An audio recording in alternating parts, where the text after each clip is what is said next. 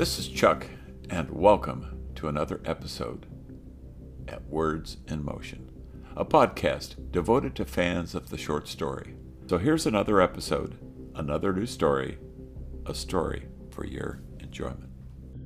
The inspiration for this story was a response to a question. Do you hate Jews? Is anti-Semitism wrong? The man said, frankly, I never give them a thought. Here's a story about a letter, a story from Chuck Waldron. Letter from a Muslim.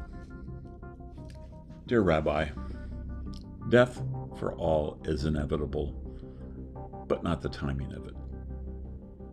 For me, however, I know my day and even the exact moment. I'm one of the few that can make that claim with certainty. My death is scheduled for tomorrow afternoon at 3 p.m. to be precise. I wish I'd known it would end this way. No matter, all our actions have consequences. And how many times have you heard someone say, sorry, in hindsight? Maybe you've even thought something like that yourself. I hear protesters screaming and shouting, loud hailers and voices from the parking lot. Save him! Don't let him die! Show compassion and mercy! He deserves to die. He's a poster boy for why we need a death penalty. Myself, I prefer that part about saving me. That said, however, the two sides epitomize the confusion in our society. Which side is right? Do I deserve to die? Well, I've made as much peace with myself as humanly possible. I know what horrible crime against God I committed. But guilt is a powerful narcotic. So I admit to you, Rabbi, yes, I deserve to die.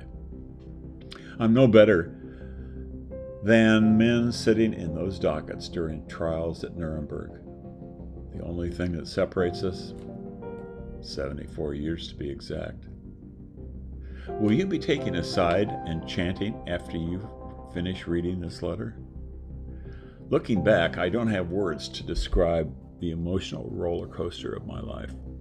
There's an image, a sort of video that plays in my brain. It's an old video, grainy and slightly out of focus. I'm sitting in a Sunday school class and we're singing, Jesus loves me, this I know. I weep at what was lost as that video faded. I lost innocence and love.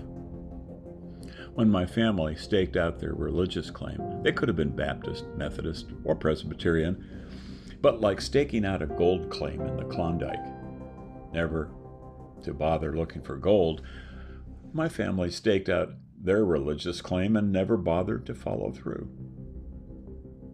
Maybe Easter and Christmas, but not much more. I don't want this to sound like an apology, because there's no apology possible for what I'm about to offer, only an explanation of sorts. With seeds of beliefs like mine, planted in a soil lacking a commitment to morality, they are soon exposed to the vagaries of wind. What happens, however, when malevolence is a gardener who rescues such roots, transplanting them in a fertile soil nourished by evil? In my case, I was nearing the end of my second year at university. Beginning innocently enough with a web search, it led me to a video, and I soon landed on a supremacist website. Hate was on full display. From there, it was website after website, each well-written with a subtleness designed to rationalize evil, and I was a fish taking their bait. I've been told I have a higher than normal IQ. So how was I so easily hoodwinked? Part of it, I know, was fostered by a deep-seated need to be part of something larger, to belong and make a difference. For me, it wasn't church or family. I didn't share in a school spirit. There's no need to describe the process of my radicalization. It's well known, a feeling of bonding with others that thought the same, It was almost sexual. Pulsing drum beats and shadows cast by torches filled me with a sense of belonging, a sense of purpose. At the end of it all, I was fully, as they say in Texas Hold'em, all in. Indoctrinated. Programmed to hate without thinking. There was a ceremony. After pledging my allegiance to my comrades, I was presented with a uniform and an envelope. Opened later, my envelope contained orders. It was my final step in full membership, completing my conversion from a boy with only a Sunday school theology to a stormtrooper full of superiority over anyone different. I'm sorry, I know it's a little comfort, but what I'm about to write is a reason I know my time of death with certainty. Those orders, bluntly put, go to 314 Shoreside Lane and kill a family of Jews. I was to slip into their house at night, pound on a bedroom door, and waking the mother and father, I was to emulate scenes from the Nazi era, as if I was a Gestapo agent. Killing them, I was assured, would send a signal to all Jews that they were enemies and unwelcome.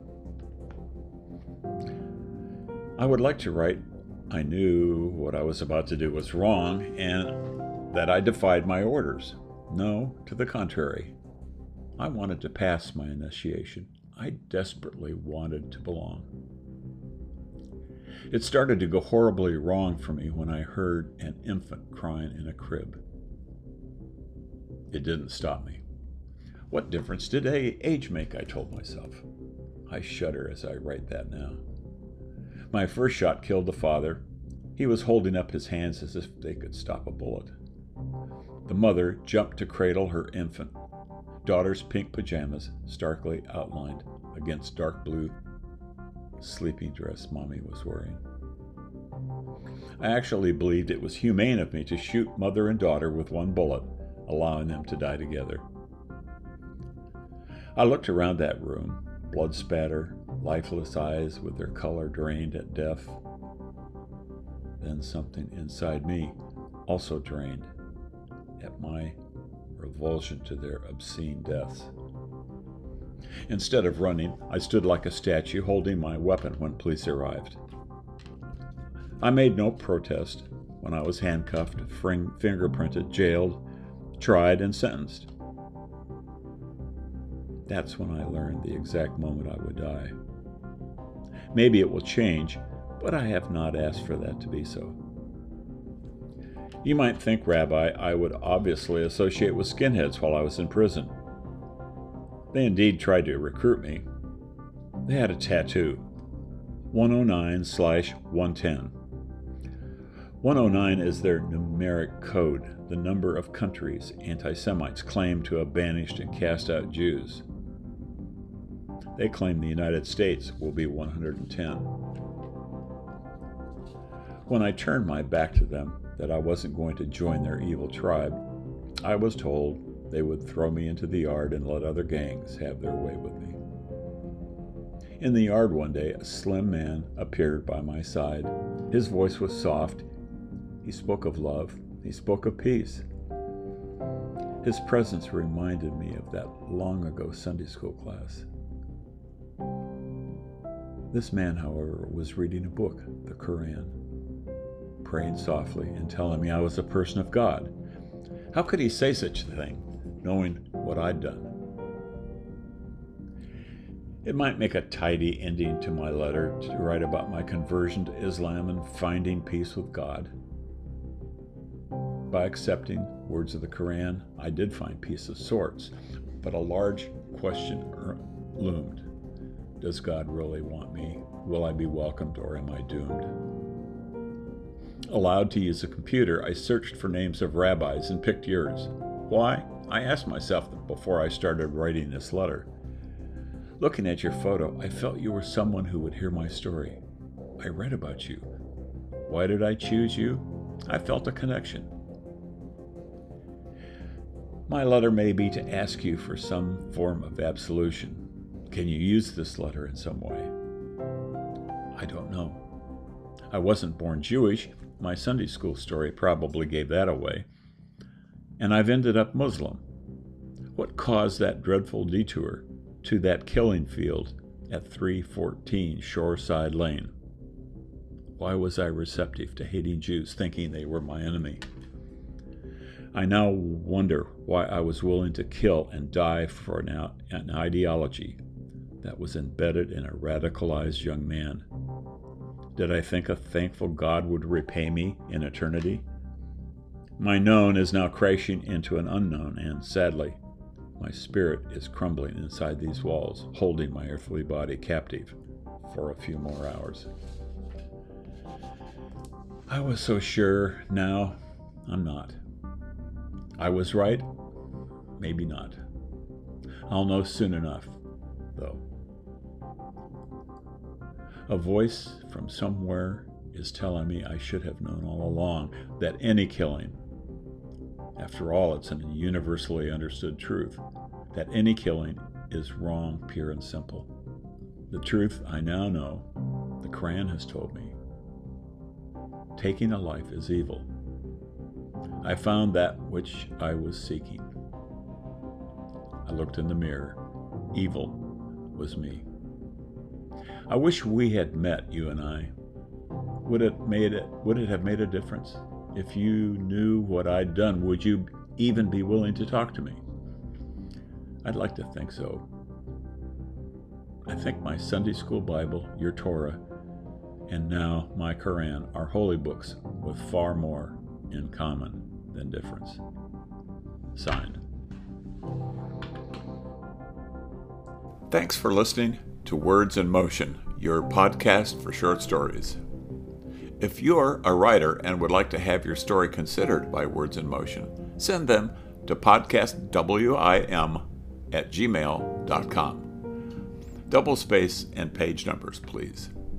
All genres will be considered except for those hateful and erotica. Keep in touch.